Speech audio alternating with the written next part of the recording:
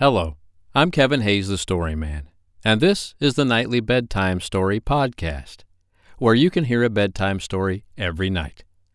Tonight's bedtime story is Toads and Diamonds, written by Charles Perrault.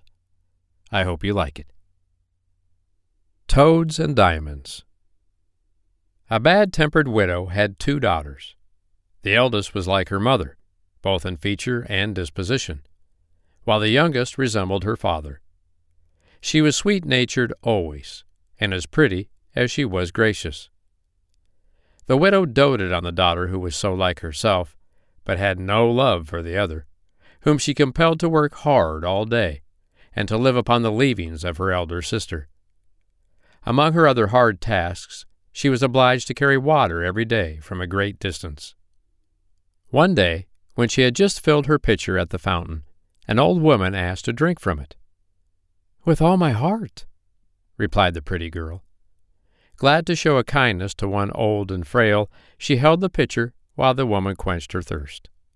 Now this was not a trembling old peasant, as she appeared, but a fairy who rewarded good deeds.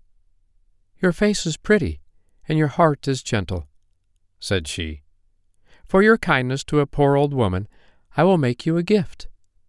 Every time you speak, from your mouth shall come a flower or a jewel." When the girl reached home, her mother scolded her for her long absence. "Pardon me for being away so long," she sweetly replied. As she spoke, some pearls and diamonds fell from her lips. "What is this I see, child?" asked the astonished widow. The forlorn girl was so happy to be called child by her mother that she eagerly related her experience with the old woman at the fountain, while, with her words, dropped precious stones and roses.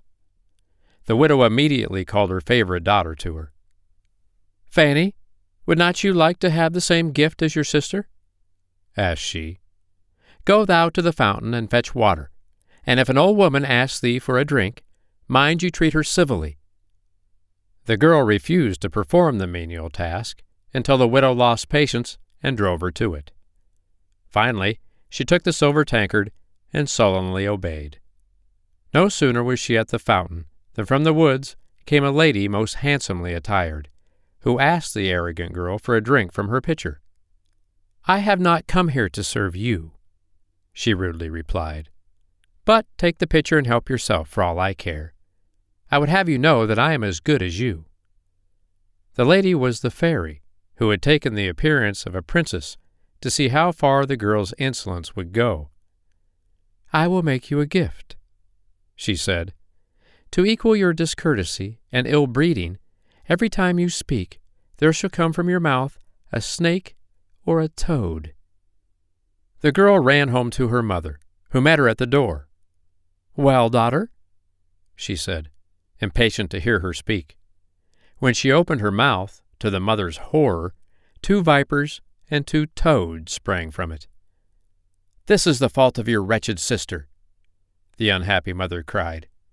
She ran to beat the poor younger sister, who fled to the forest to escape the cruel blows. When she was past pursuit, she threw herself upon the green grass and wept bitterly. The king's son, returning from the hunt, found her lying upon the grass, and asked the cause of her tears.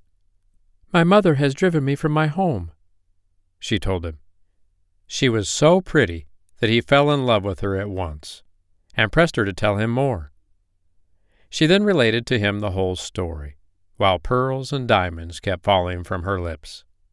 Happily, he took her to the king, who gave his consent to their immediate marriage. Meanwhile, the ugly and selfish sister had made herself so disagreeable that even her own mother turned against her.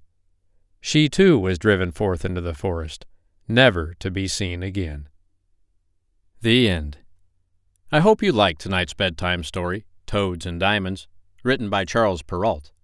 Don't forget to follow and subscribe to the podcast so you can listen to a free bedtime story every night. I'm Kevin Hayes, the Story Man. I'll be here tomorrow night to read you another bedtime story. But for tonight, good night.